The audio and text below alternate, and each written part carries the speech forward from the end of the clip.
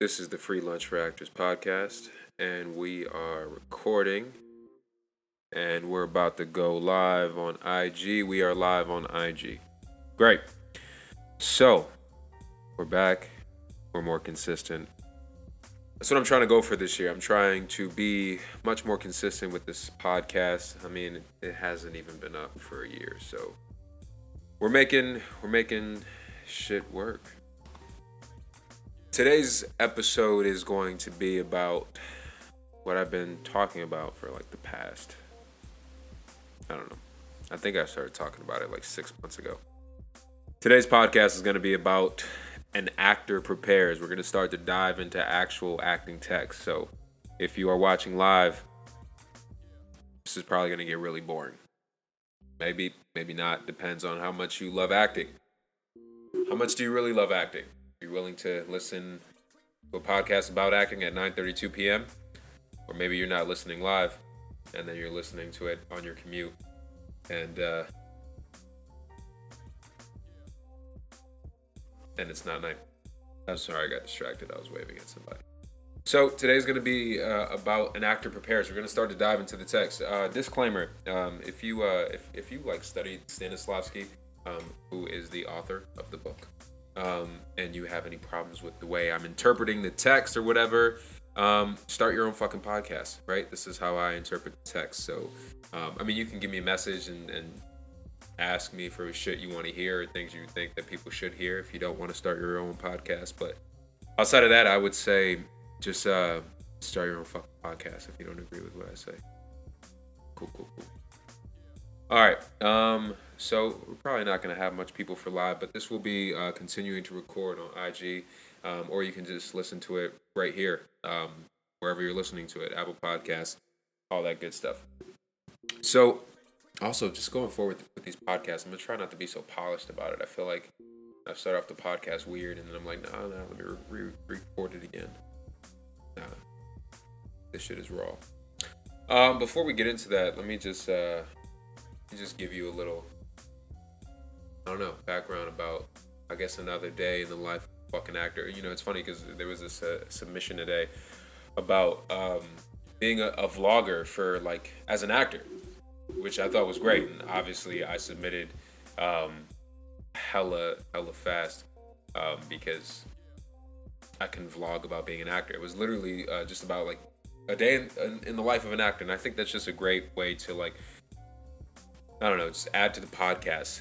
And so I'm just going to be stealing from them a little bit. Hopefully I get the gig too, because it'll be dope and we can find it too. But I'm going to steal from them a little bit and give you a little bit of context about just my day and what it is to be, like, I don't know, the day in the life of an actor.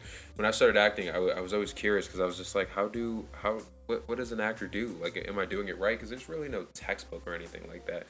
There's really no template for what you should be doing as a fucking actor.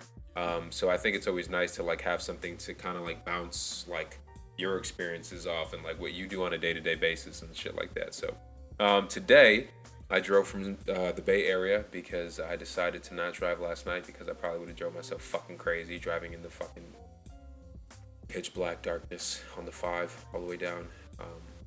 You know what I'm talking about. It's just like 250 miles of just pure agony, and it's a lot more enjoyable during the day because it's a lot more scenic, even though the 5 isn't really that scenic. But I drove down from the Bay because I had 2 auditions. I initially had 1 audition for Subaru. I don't think I got it, which fucking sucks because I literally drove up just for that. But then I got another audition for the following day right after, so I was like, oh, cool, maybe, you know, I'll swing 500 on this and I'll get it. I don't think I got either one, which kind of sucks because just making the trip up there, I mean, the gas and everything is always so much fucking gas, and there's wear and tear on the car. But sometimes you got to take those risks, especially like if it's SAG scale, because it pays a lot of money. And so I went up to the Bay and I went to those auditions, and I think I did pretty well. Like, I feel confident in the auditions, but I just didn't get it. And so that was just another day in the life of being an actor, right? You drive 6 hours to hopefully get a gig, and you don't get it. And then you drive 6 hours back because you have to be back. And I was actually going to stay in the Bay for a couple more days and try to see if I can make money up there because nothing was really happening in Los Angeles. Then I found out that I booked a gig, and Yeah. No, you can clap for that. I booked a gig. I don't know if I can really tell you what it's for. I will give you a little hint. Um, it's for the mouse, and that's all I'll say. It's for the mouse. It's not anything big. I'm not on like a TV show or anything, but it is for the mouse. So be on the lookout for my face on content with the mouse. I won't tell you which mouse. You should be able to put that together. So I booked that gig. I had a fitting today, and I spent 6 hours driving, and then I spent an hour in traffic on the way to the fitting, and then I spent an hour in traffic on the way back from the fitting, and it really sucked because when I got to the fitting, that's when I finally realized that I had to bring wardrobe options, but it never initially said it. I didn't get the emails, so that kind of sucked.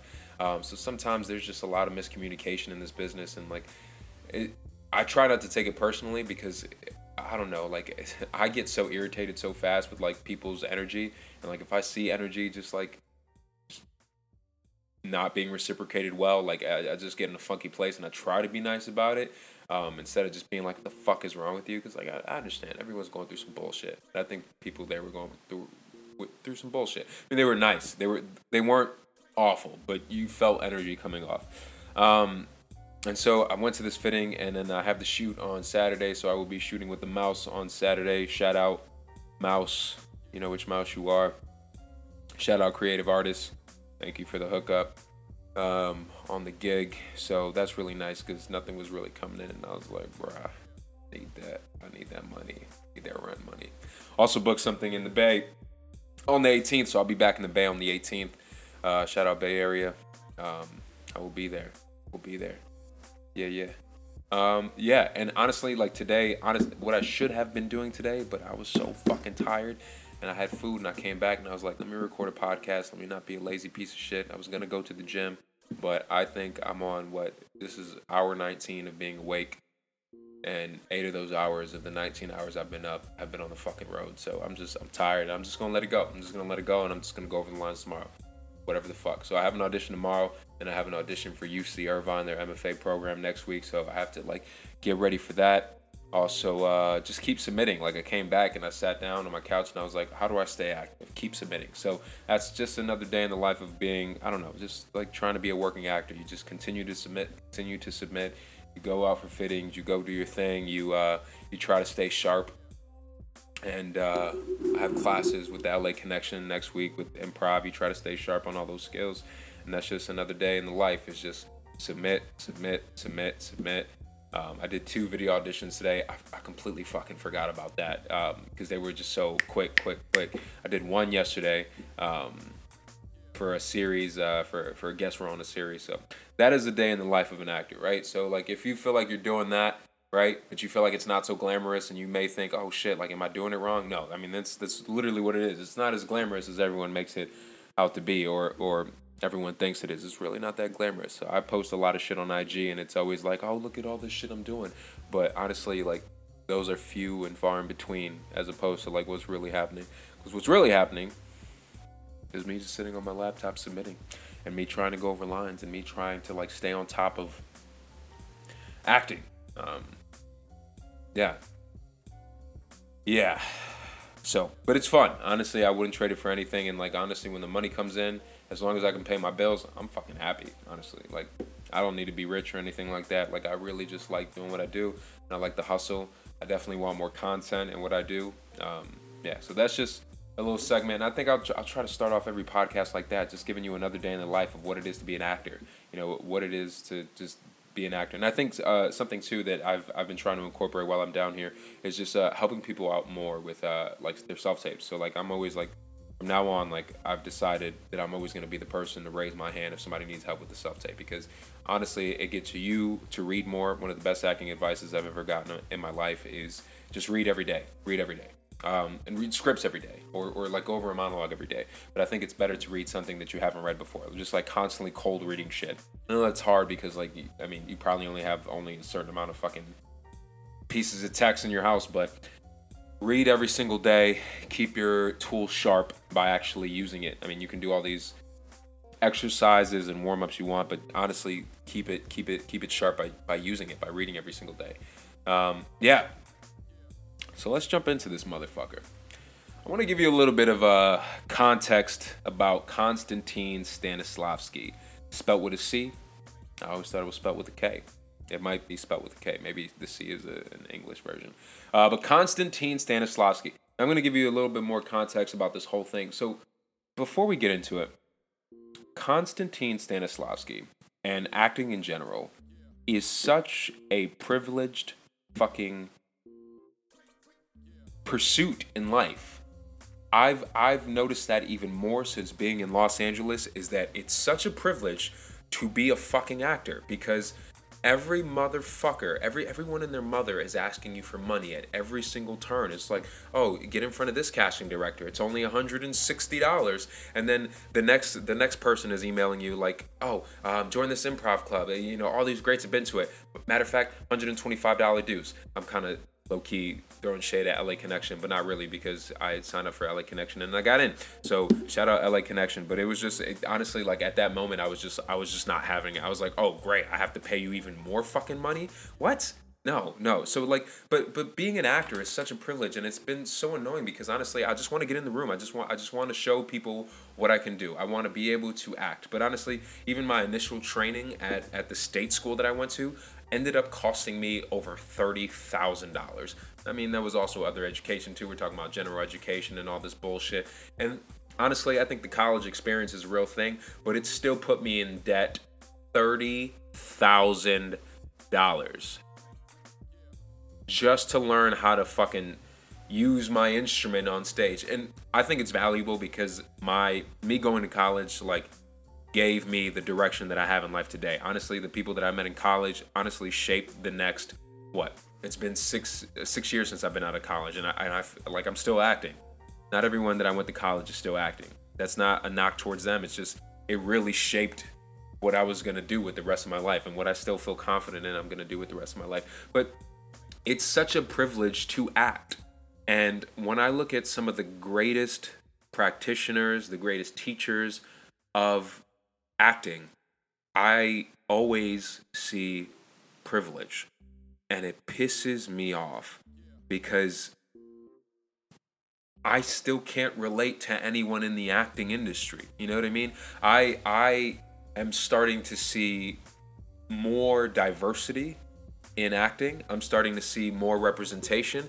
I mean, fucking Lin-Manuel Miranda's Puerto Rican, and this motherfucker's winning everything. As a Puerto Rican myself, I feel so proud. I'm like, yes, you better fucking get it. He's a Boricua. He's just like me. He's a Puerto Rican. You know what I mean? Like, it's fucking amazing to see, and I'm so proud of him. But also, Lin-Manuel Miranda, he comes from privilege. His father was like a prominent politician in New York City, I think. That's not a knock towards him. That's just saying that, like, I identify with him to an extent. I identify with other actors and performers of color to an extent, because not everyone has the same background.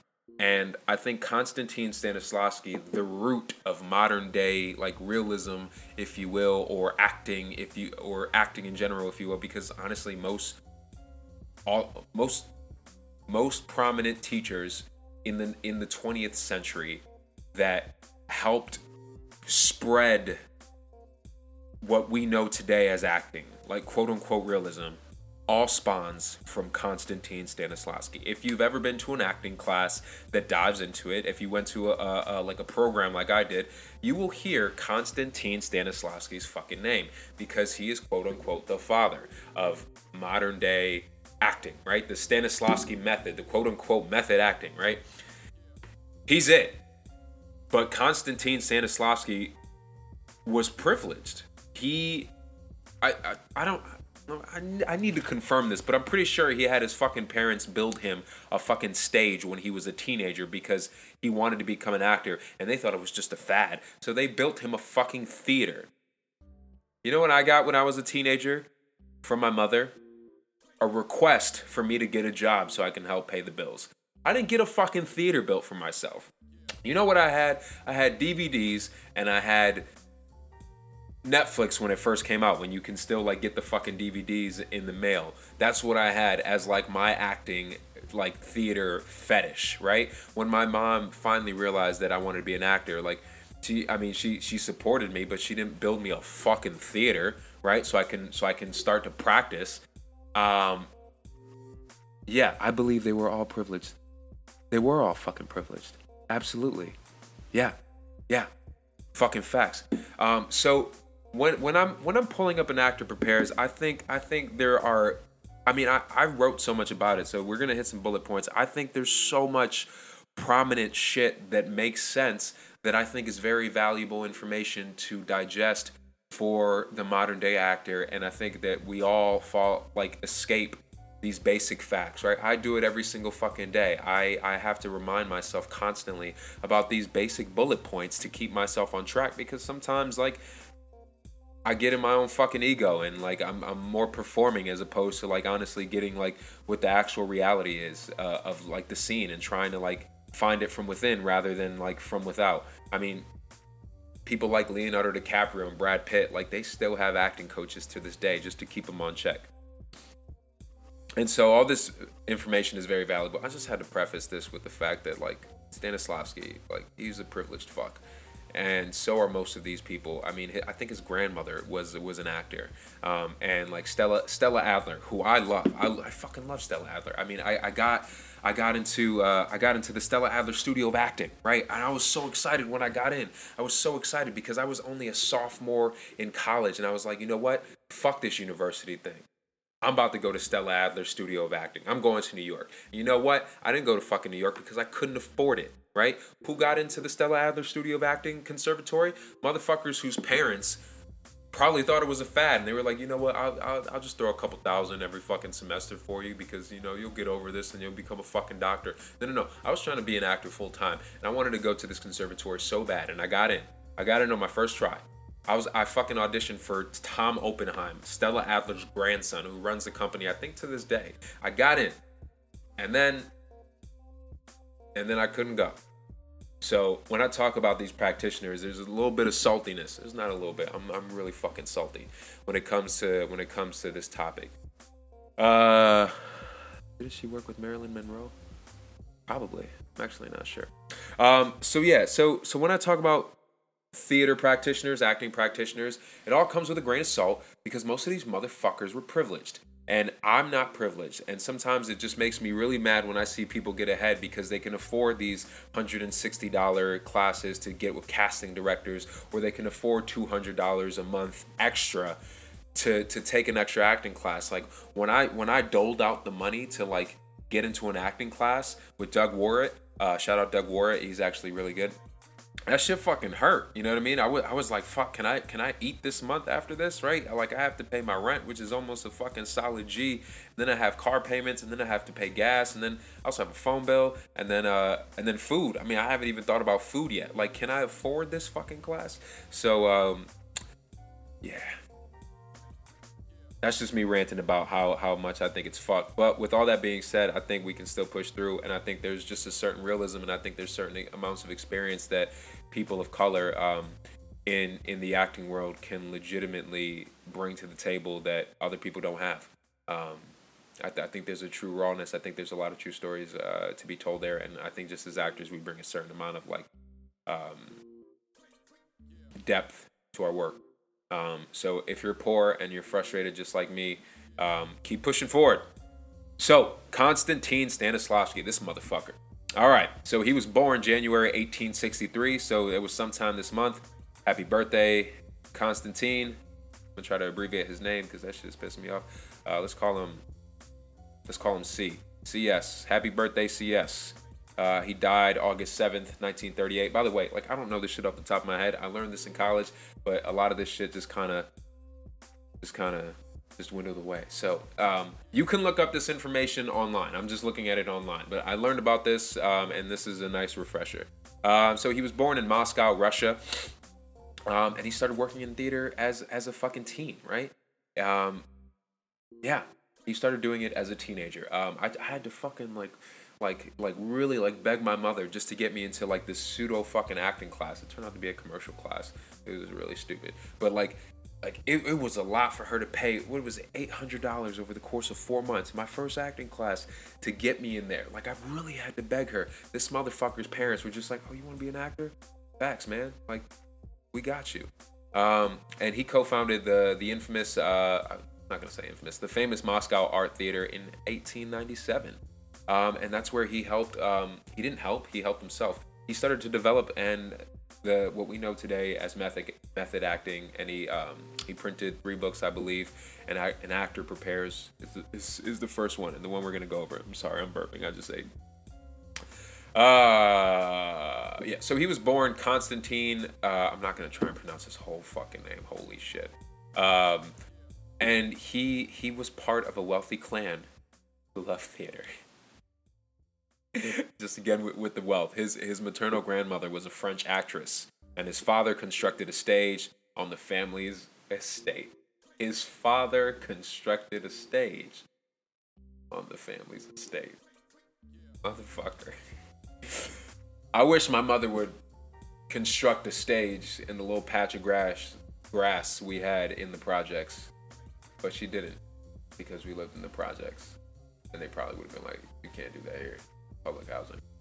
Also, you wouldn't have money. No disrespect, ma. Love you. Yes, he started acting at the age of 14, the ripe age of 14, just when he was hitting puberty. He knew. And he was joining the family circle, because in that family, you acted. In my family, we participated in street pharmaceuticals.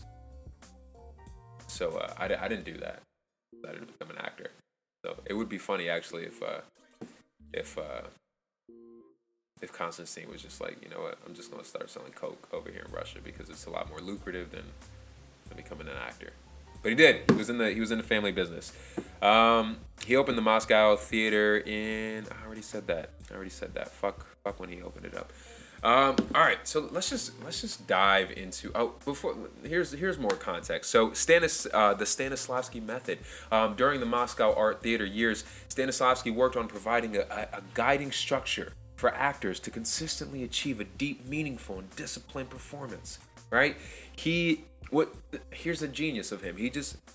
He saw his favorite actors and was like he was curious about how they got to where they got. And at that moment, there wasn't a guided structure on how to achieve these performances the way there are today. I mean, today you have, what's your action, what's your objective, all this. You have the Meisner technique, you have sense memory, you have emotional recall, you have all these different things, right? You have all these different things that these theater practitioners worked throughout the entire fucking 20th century, all through the 1900s, to try and develop to make more better actors. I guess I don't know what the overall thing with it. I think this guy was just obsessed with trying to find how to become authentic on stage, right? And I think there's validity in that, and I had to start somewhere. I mean, it probably wasn't going to start from someone that was in the poorhouse, an immigrant or anything, because they're probably worried about feeding their families as opposed to developing a solid acting technique. So thanks, Konstantin Stanislavski. I appreciate you. Yeah, he just wanted authentic emotion on stage. He didn't want none of that oh, I'm sad, or oh my god, I'm in love, or oh, I'm happy, right? He didn't want any of those picturesque caricature types. He wanted authenticity. And I think that goes a long way, because I think when you see a performance of real depth, of real authenticity, it goes a long way. I mean, there's a synchronicity with the audience and the actor that's only achieved if the audience buys into what the actor is doing. And it's not performative, it's authentic.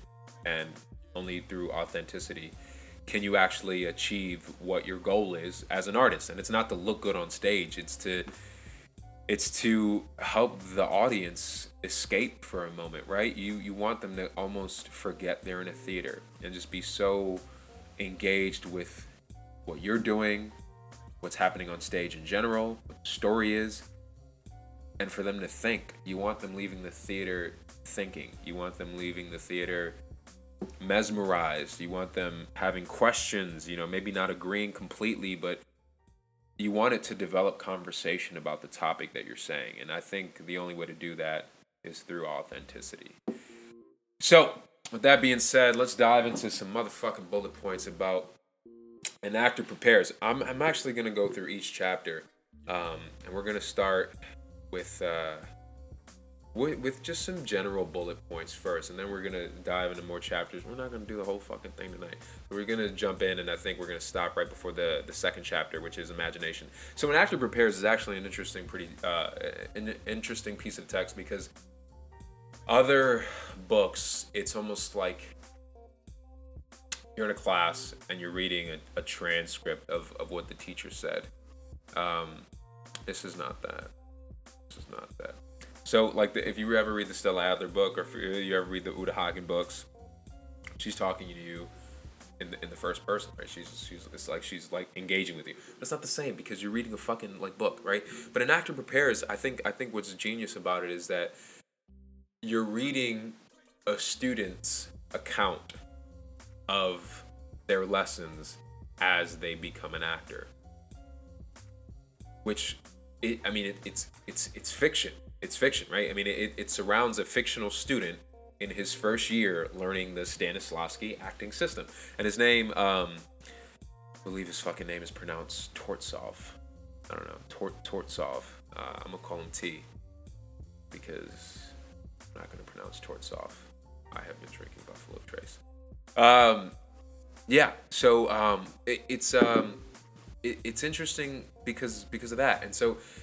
As the chapters go on, the students make mistakes, and they're giving a prompt, and then they try to achieve the prompt, and then they make mistakes, and then T goes about how the teacher corrected them and why he corrected them, and then in the correction of the students' execution of the scene or the exercise, is where you get the tidbits of knowledge, is where you get the nuggets of knowledge of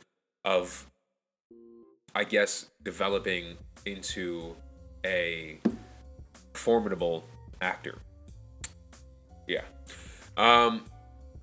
Yeah, so the whole thing focuses on mastering the craft of acting and stimulating the actor's imagination, right? I mean, there's a whole fucking chapter of imagination. So let's jump into it. So the first thing I wrote down, this is something that I thoroughly enjoy, and I would honestly recommend you picking up An Actor Prepares and going through it. And I mean, you're gonna see these bullet points, but then just go through it for yourself and pick up what you think is important. But quote from the book: "The actor, like the soldier, must be subject to iron discipline." The actor, like the soldier, must be subject to iron discipline. Motherfuckers aren't disciplined anymore, and I see it all the time. Let me stop. Neither am I.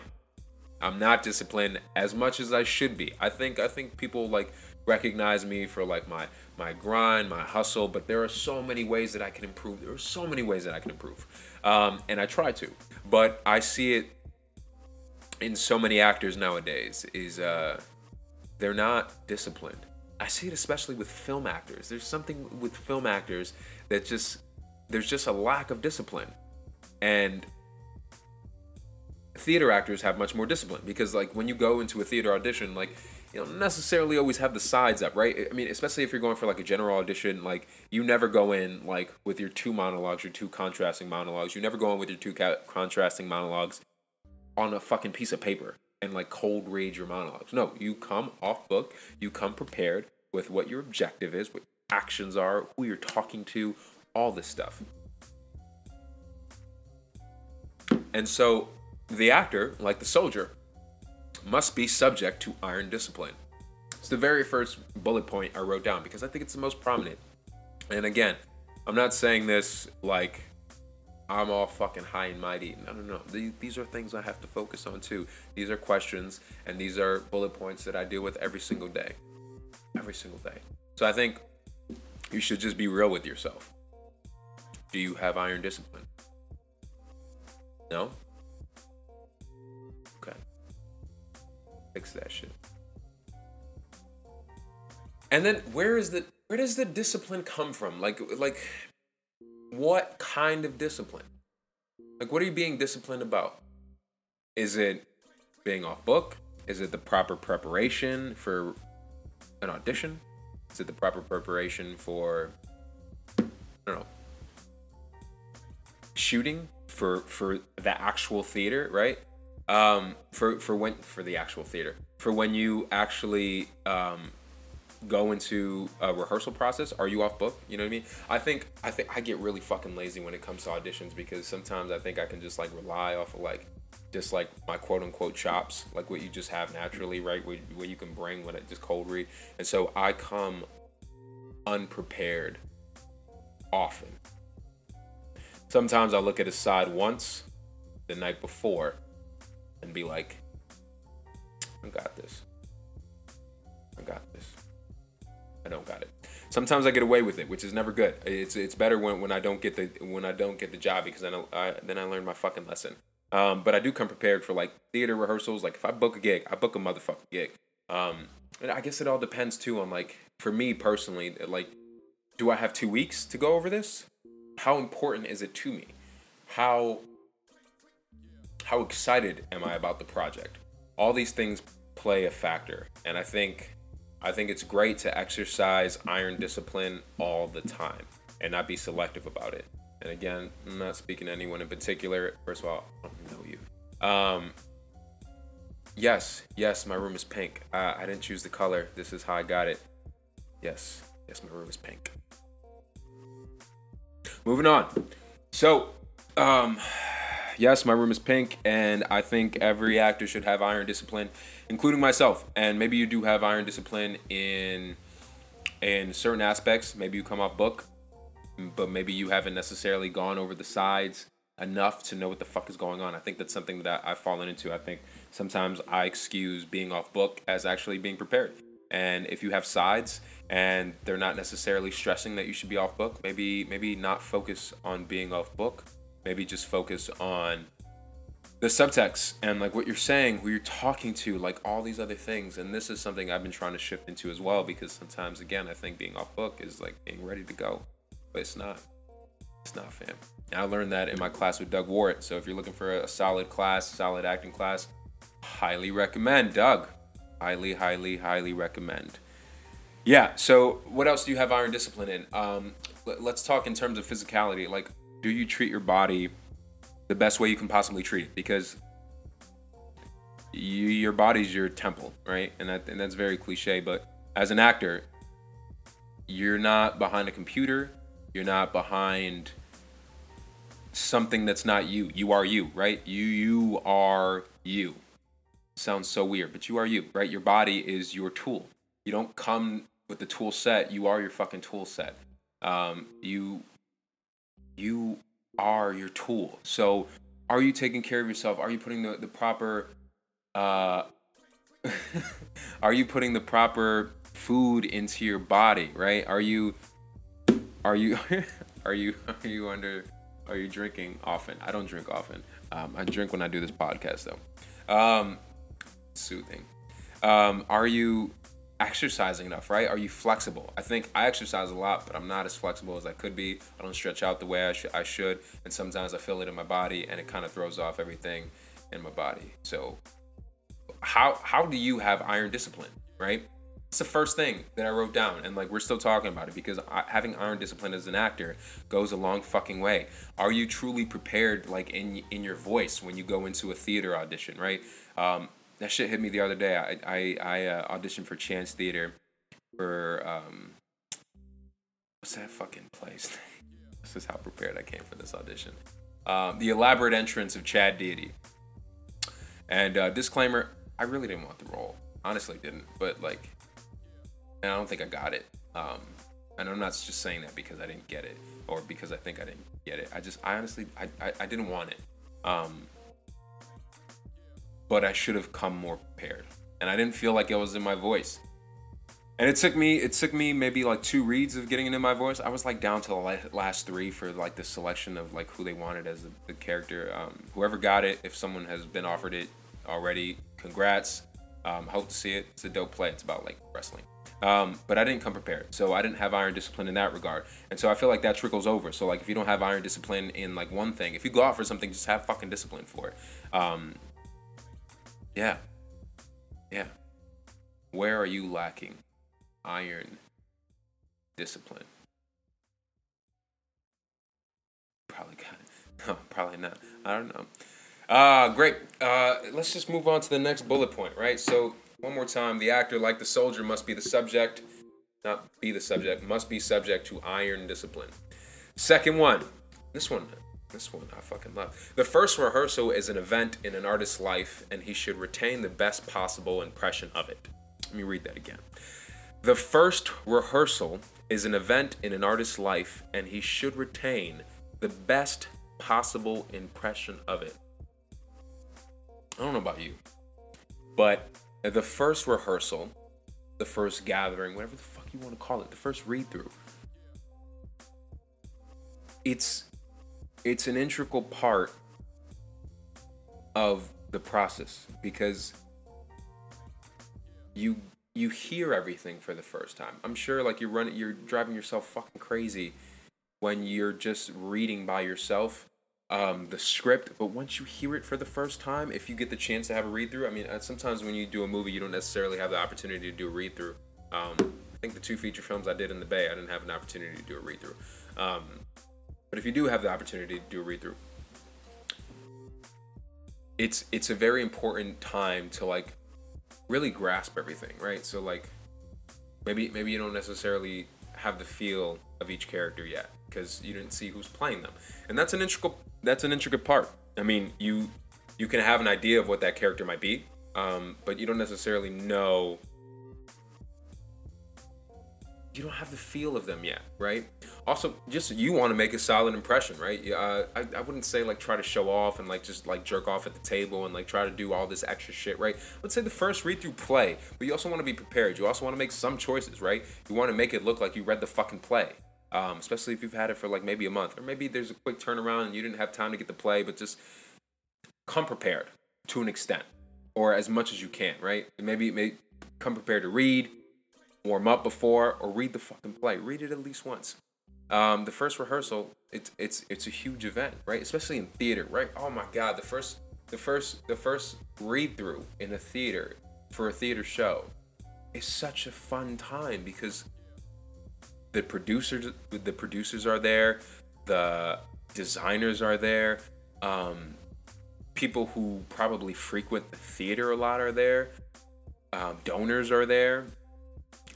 Everyone is there, and maybe it's a show where like you're not necessarily with everyone else that often, and maybe it's the first time you're gonna be, or the last time you're gonna be all together at once for a while. You just it's an important time, not necessarily to make an impression, but just to legitimately just get a feel for everyone and make sure everyone gets the proper feel for you.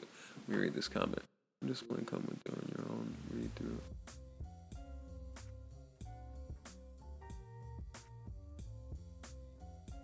Oh, apps. Interesting. No, definitely read the play when you're at home by yourself. I didn't know that there were apps for that. I would say take an opportunity to just read all the characters. Why the fuck not? Take an opportunity to just kind of just like play. You don't necessarily. I think something. Gerald Friedman.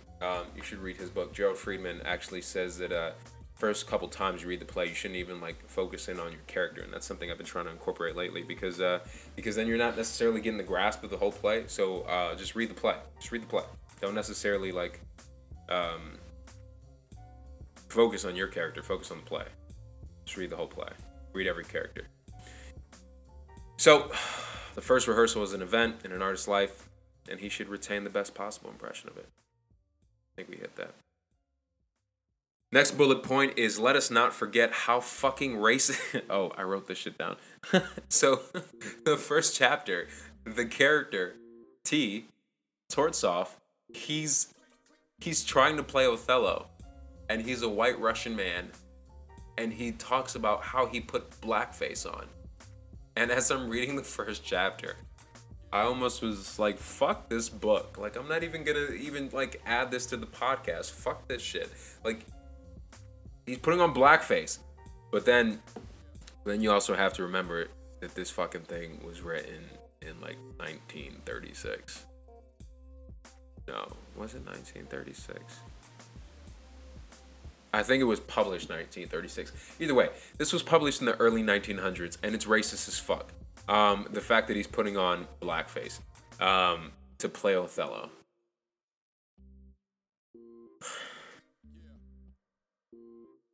I wrote fuck Constantine. I'm not sure if he put that in there. Maybe his publisher was just like, that would be really dope, Constantine. If we just put on blackface, that'd be really dope. I don't think he said that. That'd be really weird if that's the conversation they had. Great. Let's move on. Let's move on. So, shout out Kayla May Paz Suarez.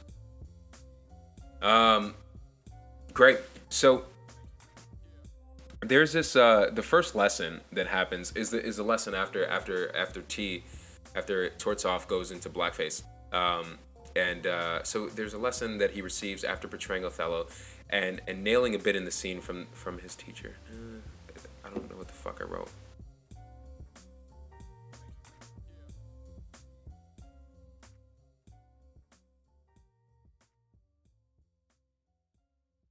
The feed is still live. I'm just trying to read my own writing.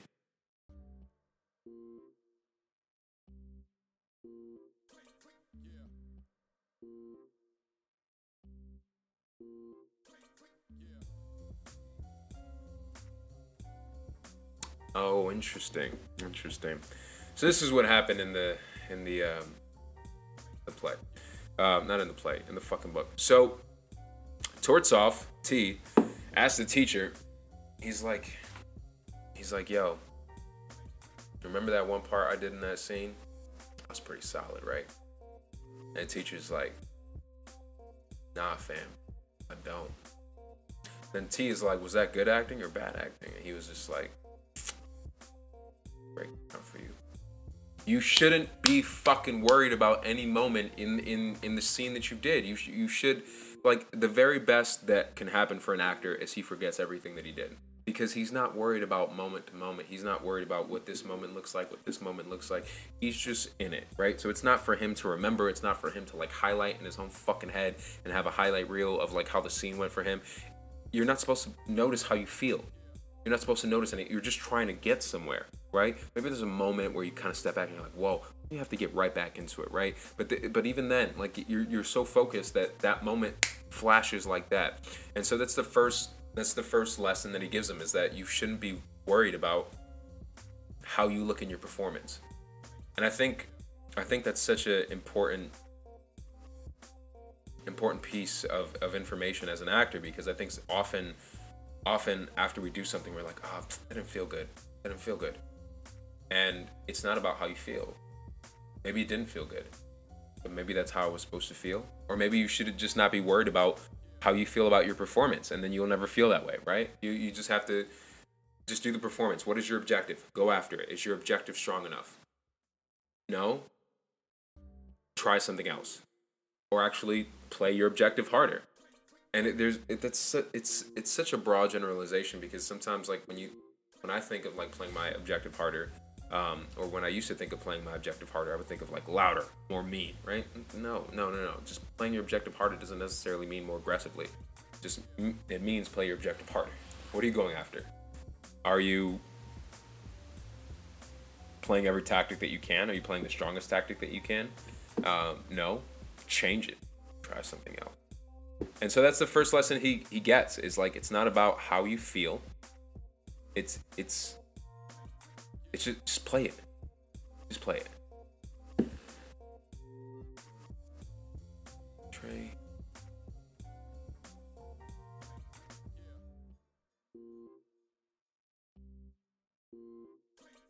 The great actor should be full of feeling. Especially, he should feel the thing he is portraying.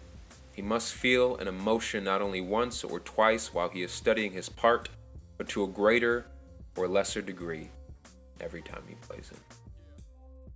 This can be tricky, because it's not necessarily about feeling emotion, but it's more about just making sure that every time you play the part, I think, it's coming from within. You're actually feeling it, as opposed to trying to show it. That doesn't mean you should just be overacting everything, but Oh shit. Okay, so for some reason this audio cut off, and what's gonna be on this podcast is gonna be different than what you saw on IG Live, but we're gonna pick up the notes from wherever we pick up the motherfucking notes. So the last quote I went off on was I didn't go off on it. The great actor should be full of feeling, especially he should feel the thing he is portraying. He must feel an emotion not only once or twice while he is studying his part, but to a greater or lesser degree every time he plays it. Yeah. I guess, I mean, that quote, now that we have essentially a second jab at it, but like if you're listening, the first jab, it's just it has to come from somewhere. The character's motivation has to come from somewhere. And you don't have to always be full of it, but it has to be present. I've been burping all night. Unfortunately, this is not in our control. Our subconscious is inaccessible to our consciousness. We cannot enter that realm. If for any reason we do penetrate it, then the subconscious becomes conscious, dies. I think that means that we just can't be too internal about everything that we're doing, because then it becomes part of our consciousness, and not only does that die, that impulse, that live stream of flow, but also then we get in our heads about it, and then we're not present on stage, and then we just seem like we're just indulging on the interior of whatever the fuck is going on in our mind. And I mean, if you've seen really bad acting, that's probably part of it. Like, it's just like it becomes conscious and then it dies, and then but they're trying to hold on to it, and then like they're trying to push an emotion. It's just fucking awful to watch. This calls for extremely complicated work, partly carried on under the control of our consciousness. You goddamn right, it's complicated. Acting is a complicated sport. It is really hard because it's such a paradox. And I think these initial 3, 6, 9, 12 bullet points explain why. Because it's like, it has to be subconscious, but it can't be conscious. If it becomes conscious, then it's too much. It's weird. It's so fucking weird. Yeah, essentially just let the natural stream of whatever comes from your subconscious flow without thinking about it too much. Just let it happen. You know what I mean? It's just not holding on to whatever it's coming out, because like, when our subconscious happens in real life, like, are we thinking about it? Maybe we are.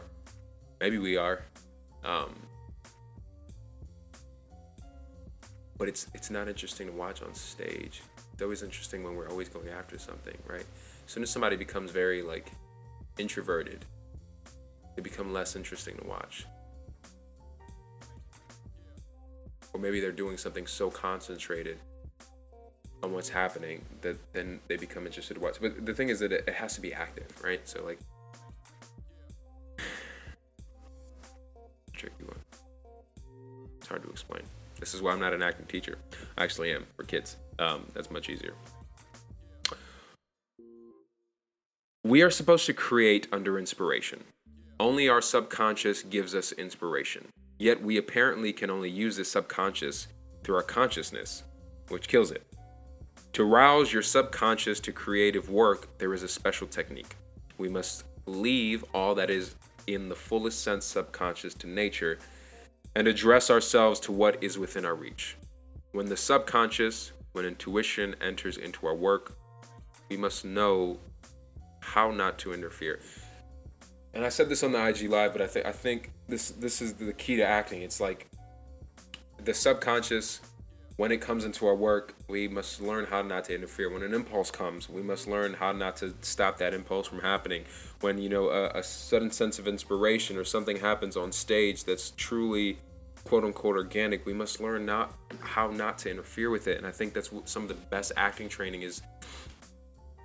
Not necessarily how to act, but like how not to interfere with what's just going to happen if we do the work, if we fill out that template. Sometimes when there's an impulse on stage, you stop yourself because you're thinking about it too much, as opposed to just doing it. Like right now, I just had the impulse to like shrug my shoulders, and then I started thinking about it, and then I got really conscious about it.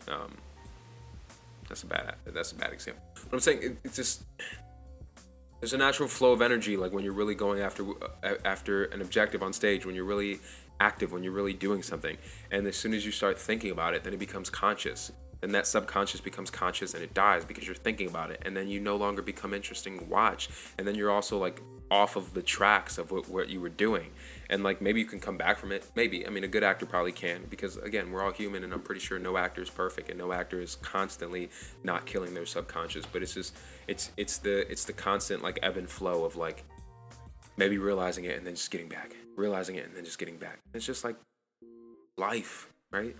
It's just like life. Like sometimes we get really subconscious, about what we do. We get conscious about what we do subconsciously. And maybe that causes embarrassment, right? But then we get back to get back into the flow of the world, you have to just get back into our consciousness, and we just have to get back into what we were doing. Acting is complicated. One cannot always create subconsciously. First, we have to create consciously and rightly that will best prepare us for the blossoming of subconsciousness. And that's what I'm saying about the work, about getting the objective, about finding out what your tactics are, about finding out what the fucking play is about. Because we have to create our version of this, of what we're going to bring to this play, of what we're going to bring to this character. And that's all conscious work, because like you're thinking about again, objectives and tactics and like character relationships, and all that is going to feed the subconscious, which is then going to flow naturally through you while you're playing the scene because of all the work you did consciously. You know what I mean?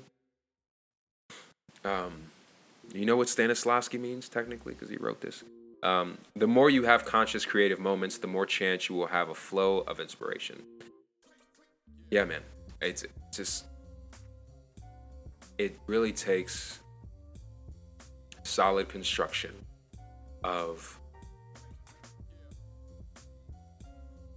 proper preparation for the actor to actually have a solid flow of inspiration that comes subconsciously. It's not just going to come, right? I mean, first of all, you have to build the work to do it. So it's not like it's just going to come and you just have to like stop yourself from actually like stopping your subconscious. No, it's not there. You have to put in the work. You have to put in the work for the character. You have to figure out as much as you can about this character for that to come out naturally. And then you have to learn how to not interfere with it. There's a lot of work being an actor. A lot of work. But also, I feel like when we think about all this work, we overthink being an actor, and then that's what interferes with the subconscious. So, much like learning your objective and your tactics, you do all this work to essentially throw it away, right? But you can't throw it away unless you do all the work. Seems counterproductive. Seems oxymoronic. It's not. You may play well and badly, but you must above all else play truly.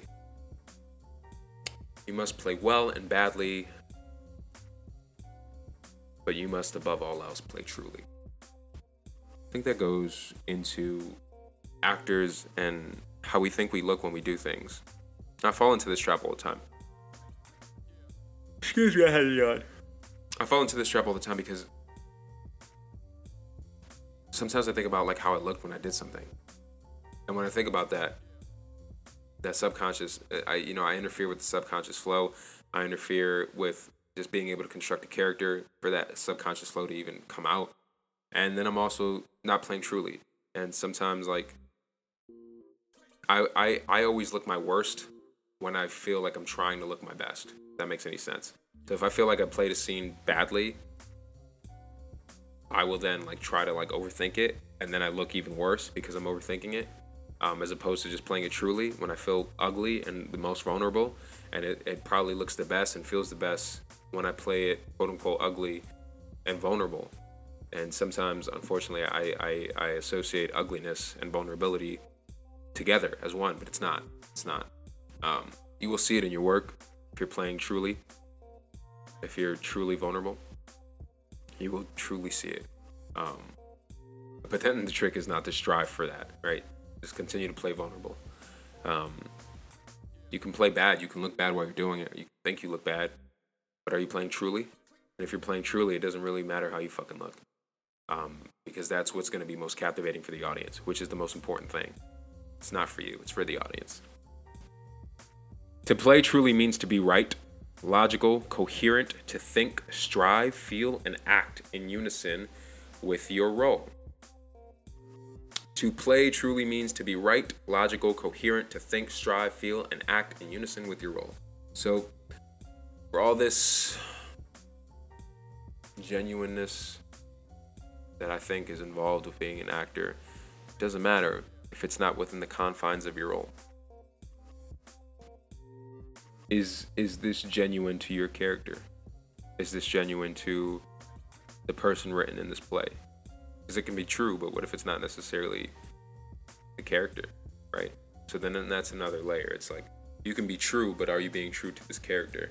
And I think the trick to that is that you always bring a part of yourself to the character. So as long as you can fit it within the confines of the text, and you pretty much have free reign to like be as true as you want to you within the confines of the character, because you're always bringing yourself to the character.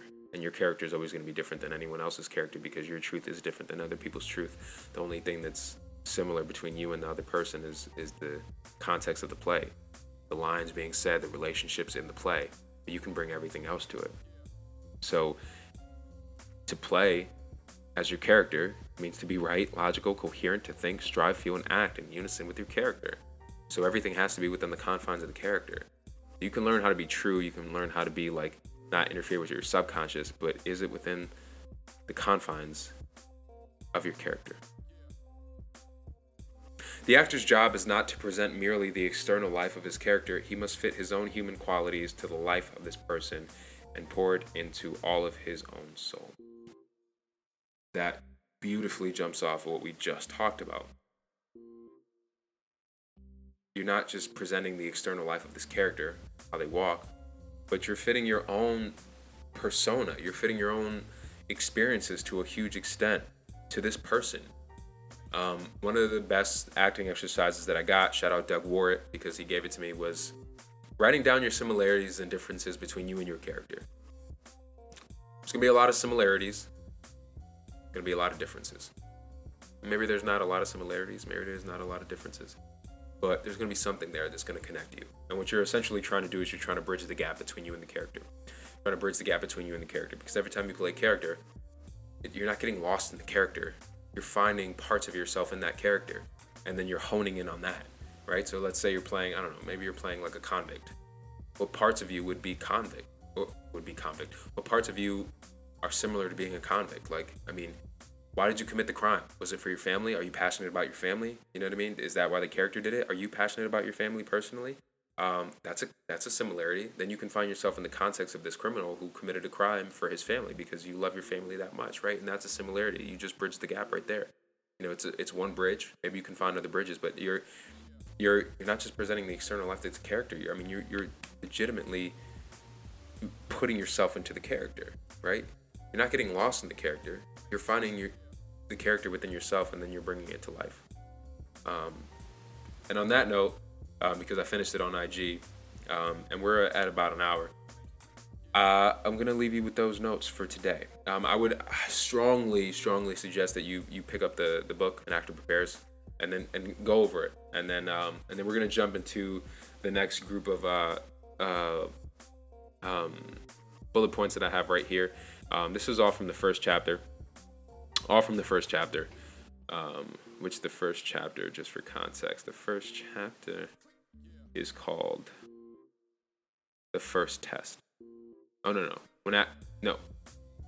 The first 3 chapters are called The First Test, When Acting is an Art and Action. So we're going to finish that because I grouped all 3 of those into one, and then we're going to jump into Imagination, which is the next chapter that I actually have like noted down. But the first 3 chapters, it's just a lot of like tidbits of like goodness and nuggets of like knowledge about acting, and I think it's all really valuable. I think it's ridiculously valuable, and again, I have my problems with the book, but this is the essence of what being a good actor is. I think just in these first, what do we cover? 12 bullet points. I mean, that is a solid foundation for anyone. Yeah, I'm gonna read all of them one more time. The great actor should be full of feeling, especially he should feel the thing he is portraying. He must feel an emotion not only once or twice while he is studying his part, but to a greater or lesser degree every time he plays it.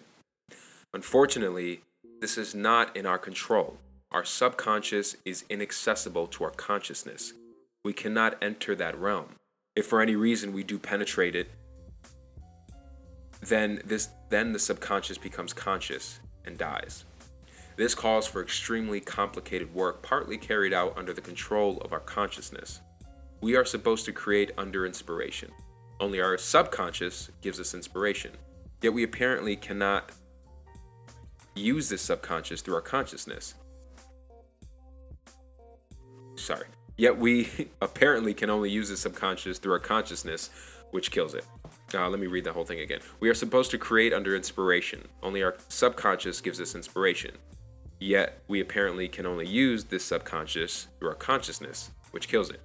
To rouse your subconscious to creative work, there is a special technique. We must leave all that is in the fullest sense subconscious to nature and address ourselves to what is within our reach. When the subconscious, when intuition enters into our work, we must know how not to interfere. One cannot always create subconsciously. First, we have to create consciously and rightly that will best prepare us for the blossoming of subconscious. The more you have conscious creative moments, the more chance you will have a flow of inspiration.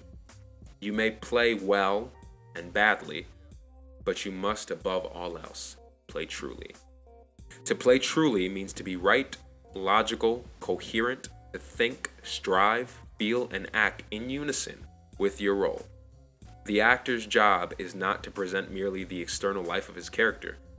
He must fit his own human qualities to the life of this person and pour it into all of his own soul. That is the Free Lunch for Actors podcast. I will see you on the next episode.